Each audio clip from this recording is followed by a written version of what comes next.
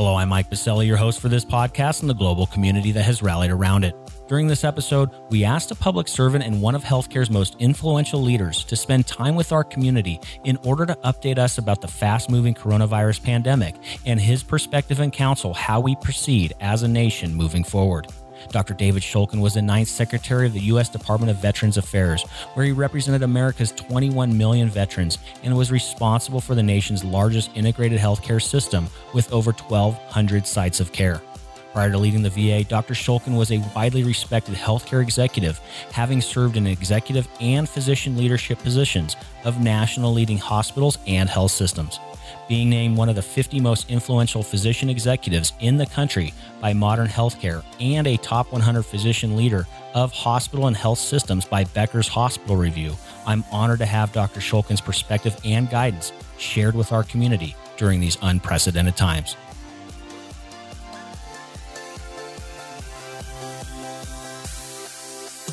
Welcome to Passionate Pioneers with Mike Biselli, where we highlight and speak with the innovators, the game changers, and the pioneers who are deeply passionate and relentless in solving the problems our world is facing today. This is your opportunity to connect with and learn from these leaders and to support them on their mission.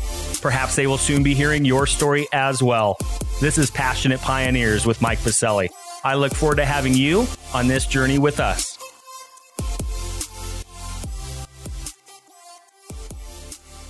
Dr. Shulkin, thank you for taking the time to join us on our podcast today and for sharing your perspective regarding the coronavirus pandemic. I'm glad to be with you.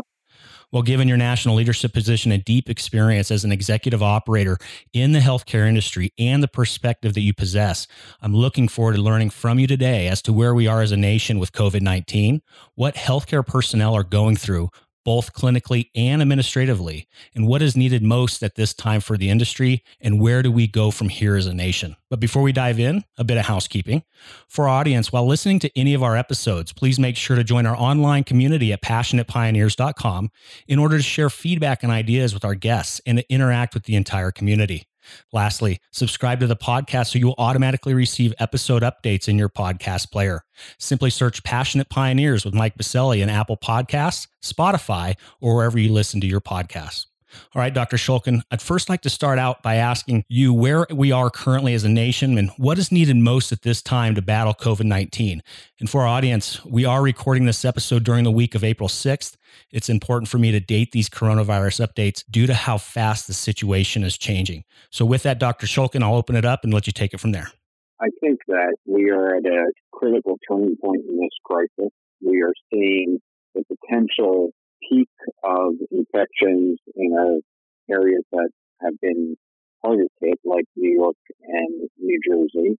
And while it still is early, it looks like the infections may actually be headed down. And if that's the case, I think that that is a roadmap for what we can expect in other communities that may follow. So I think that we have several more weeks left of continuing to practice the social distancing that has been so challenging for many people. But the good news is that it appears to be working. And if we stay disciplined, there may be an end in sight to the current crisis. And we're going to have to make sure that we are better prepared should the COVID infection come back again, particularly in the fall, until we have either effective treatments or a vaccine. And as the former Secretary of the VA, Dr. Shulkin, and as a healthcare system executive operator, why does it seem that our nation has been so ill-equipped to handle a pandemic just like the coronavirus?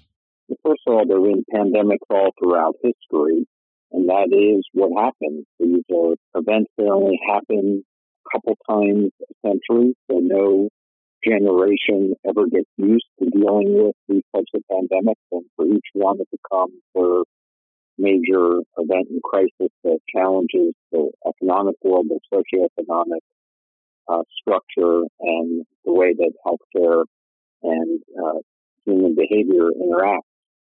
So this is not unexpected. While you can have preparedness exercises, there's nothing like going through this in real world time. And I don't think anybody, even 2 months ago, would have anticipated the state that we find ourselves in this country. So preparing for something like this is probably beyond expectations of what's realistic. However, listening to early warning signs and understanding when the data suggests that one should be prepared and at least beginning to act is a different story. And I think that the United States caught itself flat-footed in not being able to do appropriate and aggressive testing. And that did lead to this crisis having a bigger impact than potentially it should have had. Well, let's stay on that, Dr. Shulkin. Actually, in a recent interview with Senator Lamar Alexander, he stated, quote, "The United States will need to produce hundreds of millions of coronavirus tests in order to give parents and students the confidence they need to return to school in the fall." And he also stated that this will be a difficult task unless the government, Congress, and the private sector do everything they can to increase test production within the next month or so. But I want to open that up more broadly. How important is testing for our nation writ large in order to get back to some semblance of normalcy across the country? Yeah, I think testing, while I think people understand why it's important, they may not understand where it's most important to be used. I think early on in an epidemic or a pandemic, it's very important to know where the infection is, particularly if it's being spread with asymptomatic individuals. So the fact that when the infection started to come to this country, we really didn't have testing widely available and did not know where the infection was in each community. It prevented us from isolating those that were most vulnerable and isolating those who were infected. And therefore, everybody was considered a potential infection. And that led to the type of social disruption and economic disruption that we've seen today.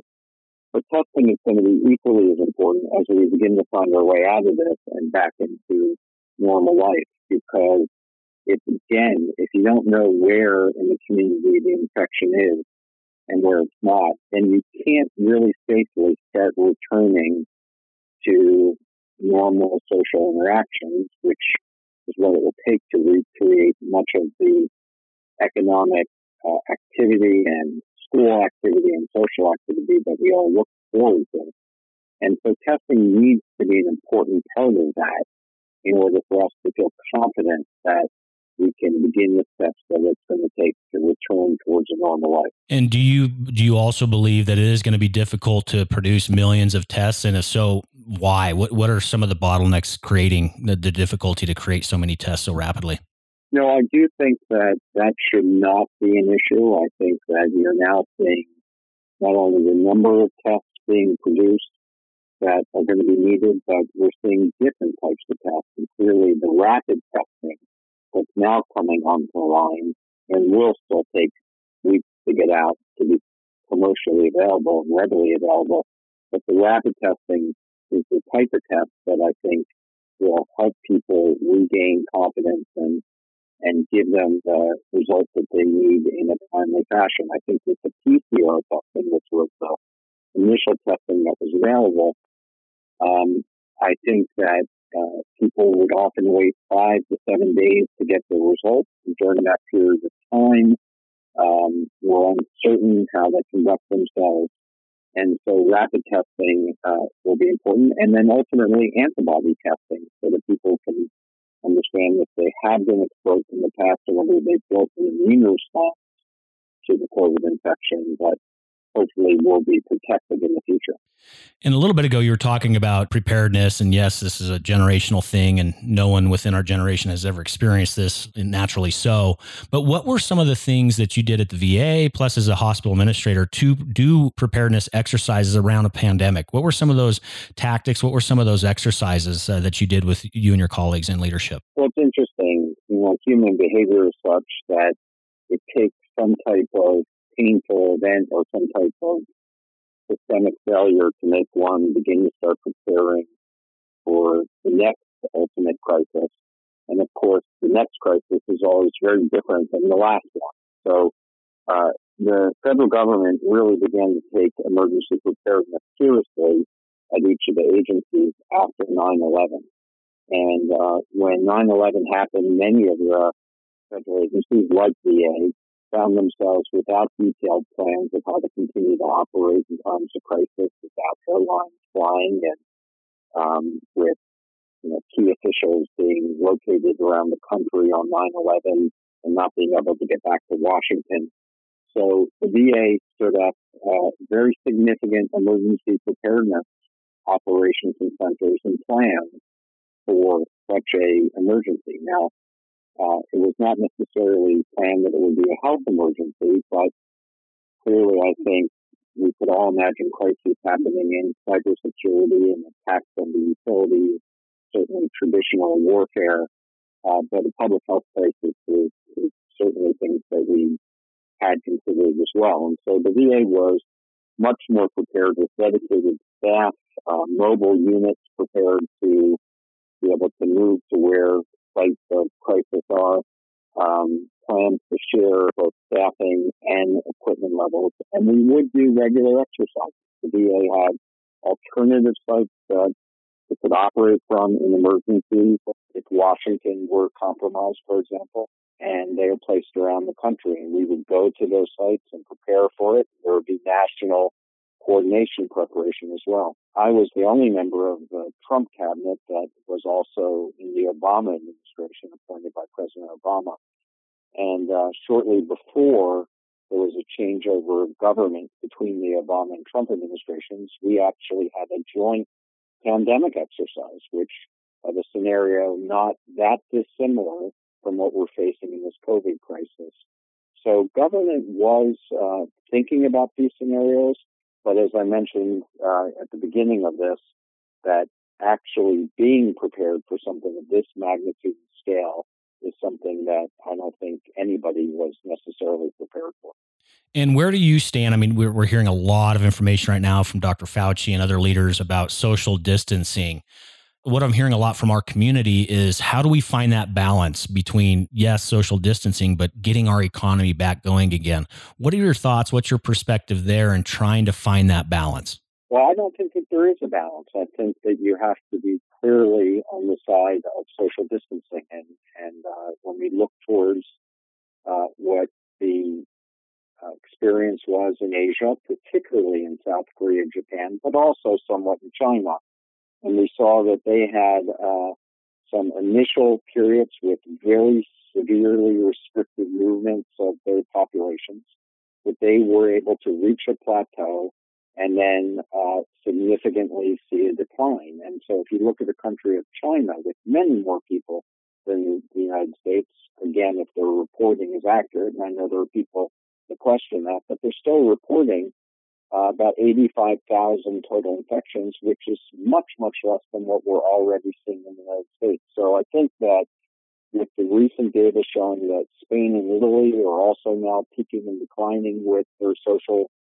distancing and restrictions, I think that this is a path that we have to stick on, and hopefully is beginning to work here as well. That if we were to do something that was sort of only half-hearted, we may see this type of infection remain in our community for months and months and months, and that would be far more devastating to our economy and to people's behavioral mental health status than if we just simply stick at the current rate and try to see if we can end this in the next couple of weeks. Well, and let's stay on that, Dr. Shulkin. Actually, a question from one of our community members. He asks, what sort of recovery efforts will be necessary for our healthcare system once COVID-19 has reached manageable levels? I think that there's going to be a lot of people who are rethinking the way that healthcare needs to perform as a system, that in the time of crisis, it really has exposed so many of the gaps and problems that those of us who work in healthcare were aware of, but now have become painfully clear. And that is that our private healthcare system for years, if not decades, has worked to take capacity offline. That means that hospital beds have been closing and systems have been joining together and then taking services and consolidating them so that there was less available in the community. It happens to be a more efficient way to operate.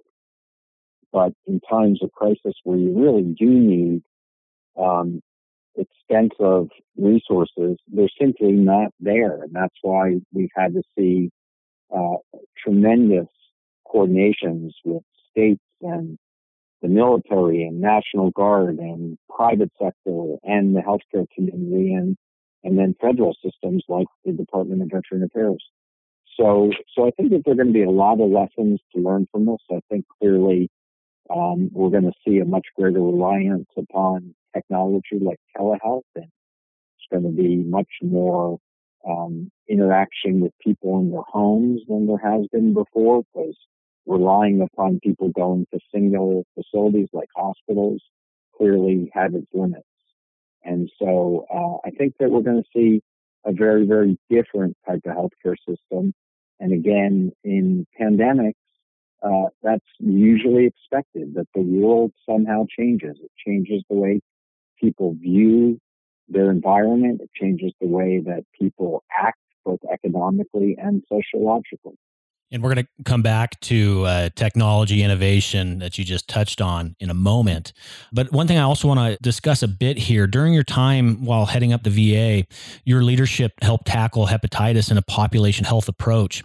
And given that coronavirus is also a population health crisis, what are some of the tactics that you implemented for tackling hepatitis while there that can be applied or thought about for this pandemic? Well, the first thing that we had when I set the goal to eliminate hepatitis C from the veteran population in the United States, the first thing that we had is we had accurate testing data on our veteran population. So the VA cares for 9.5 million American veterans and has a singular electronic health record. And so as secretary, I was able to ask, how many veterans do we have that have a positive test for hepatitis C? And in a relatively short period of time, I got the answer. It was 163,500 veterans. So the second factor was that we now had a drug that could effectively cure hepatitis C at 95% cure rates or higher. And so what I did was I sought the resources necessary to treat all veterans in the country. And once I obtained that support from Congress, financial support, I then was able to get a proactive program that would reach out to every veteran who had a positive test for hepatitis C, call them into their VA center, get them treated. And in a relatively short period of time, 2 years, today, we have less than 10,000 veterans in this country who are infected with hepatitis C. So that is a very, very broad implementation of a population health approach where you know who is sick and the system works to identify them, support them, treat them across the population. And with that approach, I think you can achieve a lot of great results. That's very different in two ways from what we're facing today in the COVID infection. The first, which we've talked about, is we don't know where all the people are that are infected because testing has been so far behind. And secondly, we do not have a evidence-based treatment to cure this virus. So it is not at this point going to be an analogous situation, but I think that we know what it will take to ultimately address this issue. And thank you for that, Dr. Shulkin. Let's now turn a little bit towards innovation. You just touched on it a little bit in regards to telehealth. I am close with Ann Mon Johnson, the CEO of the American Telemedicine Association. A lot of wonderful work happening within the association, and we're starting to see more broadly the adoption and the explosion of telehealth and the red tape that's getting out of the way to allow for its expansion. Can you expand a little bit more on why telehealth is so important right now, and where do you see it being such a positive impact the most during a pandemic? Well, this pandemic was built for telehealth as a solution. We did not want people who felt that they may be getting sick with the infection to come in to crowded areas like emergency rooms, doctors' offices, and hospitals to sit in waiting areas and potentially infect other people. We also didn't want people who thought they might be sick but weren't to come to those same areas and potentially leave after they had been infected. So keeping people at home where they can be safely maintained and not expose them or expose other people was the ideal way to be able to manage this treatment. And yet, how do you get the type of care and expertise? You do want to have qualified healthcare professionals advising people. So telehealth provides that type of solution. And there are ways to actually listen to people's lungs and their heart, look in their throat and their eyes and their ears now using telehealth equipment. And so we've been able to see how important this technology is. At the Department of Veterans Affairs, we grew our telehealth program when I was there considerably. And this past year, over 900,000 telehealth visits were conducted among veterans, and over 50 types of specialty programs are now available using telehealth.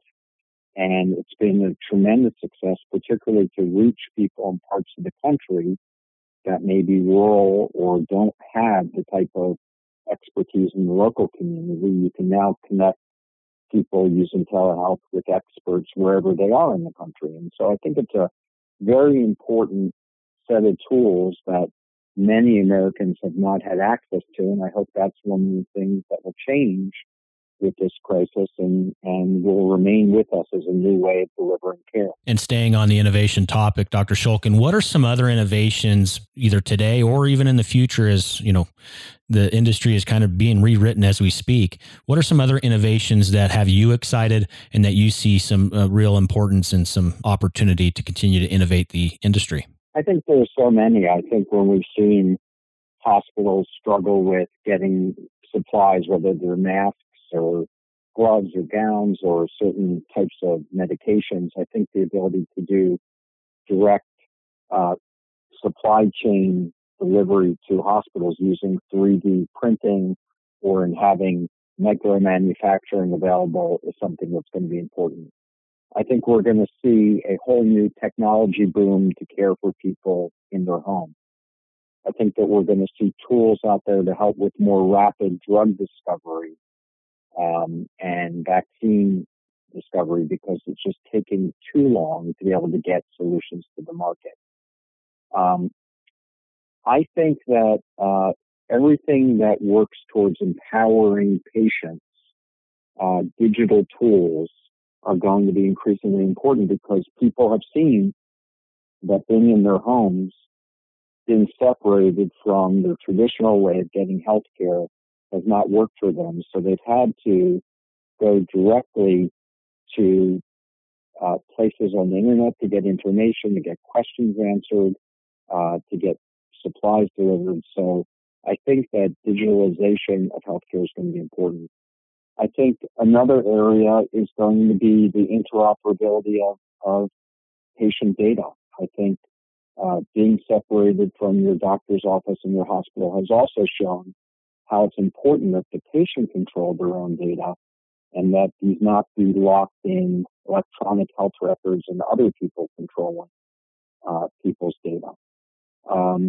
And finally, I would say sort of the tools of predictive analytics and being able to look through big data and do surveillance to make sure that we never get caught as blindly as we have with this pandemic, that the tools that we have now with machine learning and artificial intelligence and predictive analytics tools should allow us to do a much better job of identifying when and if the next crisis happens. Well, now let's take this more broadly then, Dr. Shulkin.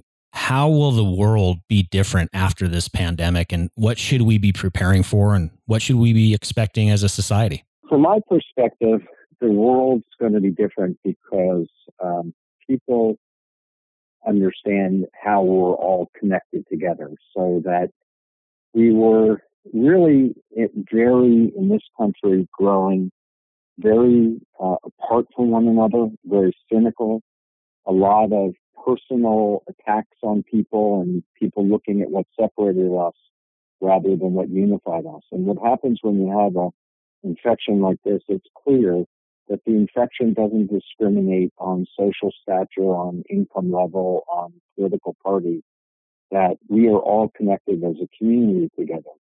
And it also reinforces the role of government. While, again, people began to really tune government out because it was looking like it was just filled with partisanship and games coming out of Washington and people, taking advantage of sort of their political strengths in Washington. We now see the real purpose of government, and that's to protect the citizens of the country in ways that no individual or even no state can do alone. And so I hope that this will be a reset of the way that we view public service, of the way that we view the importance of government, of how we all have to work together on a community-wide level as well as a national level to be able to address the challenges that frankly threaten us all, whether it's climate change or whether it is social disparities, access to care, so many things that no individual by themselves can address. But by working together as a country, we can have great opportunity to make big differences. Well, and speaking of serving our country, you recently published a book. I'd love for we have a lot of innovators that listen to this podcast, and they're trained, and I know you advise a lot of them as well, but they're trained to give that quick elevator pitch for their startup. Why don't you give us the quick elevator pitch for your new book? Well, my book, interestingly, is called It Shouldn't Be This Hard to Serve Your Country. And it's my personal story of being in the private sector. I was a healthcare CEO running a hospital system when I got a call from the Obama administration if I'd be willing to leave my job to come and to serve to help fix the VA system. And I felt as a citizen, how could I say no? The VA was in crisis at the time and I wanted to help. And so I left and I went to Washington to be a public servant. And the book is about that story. First working for President Obama and then President Trump. And it really was a very, very fascinating experience. At times painful, at times so rewarding. But in sharing the story, I really do come to the point of view that given the environment that we have seen in Washington, that doing public service is something that I think was becoming so challenging because the politics of Washington interfered with the ability to really focus on what a public servant should be doing, and that is serving its citizens.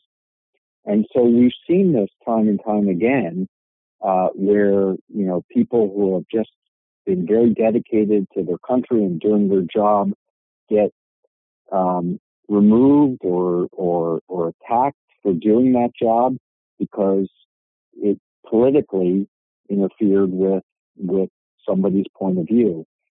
And we also now see with this COVID crisis how essential it is that we have people in government who are confident at what they're doing, who are experienced in handling situations like this, people like Dr. Fauci that have been there and know how to advise and give the country truthful advice.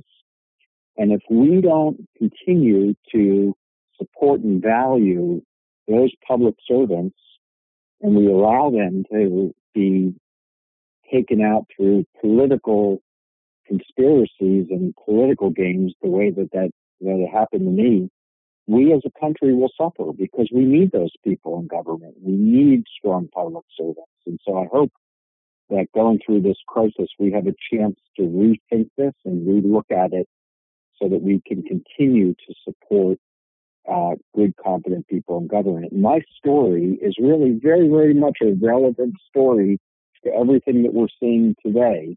And I hope that people will read it and experience what this is like, because many people are very surprised when they say, I can't believe that these types of things actually happen in our government, but they do, and it's important that citizens understand it. Well, thank you for that summary, Dr. Shulkin. And just staying on topic there for our community to be able to get a hold of you, where are some contact points online where we can find you? Well, first of all, I'm at Twitter at David Shulkin. I'm happy to have people continue to hear my thoughts as I put them out.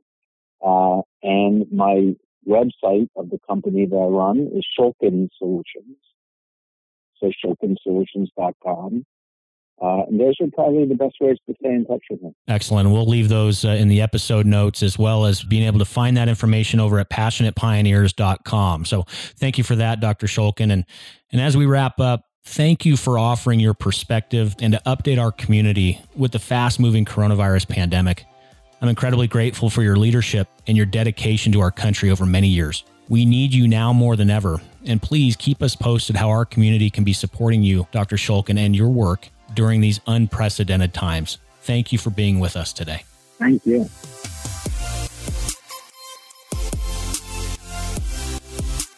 Thank you for joining us today on Passionate Pioneers with Mike Biselli. We'd love to hear your feedback about the podcast so we can continue to improve this community and to further support the pioneers being featured.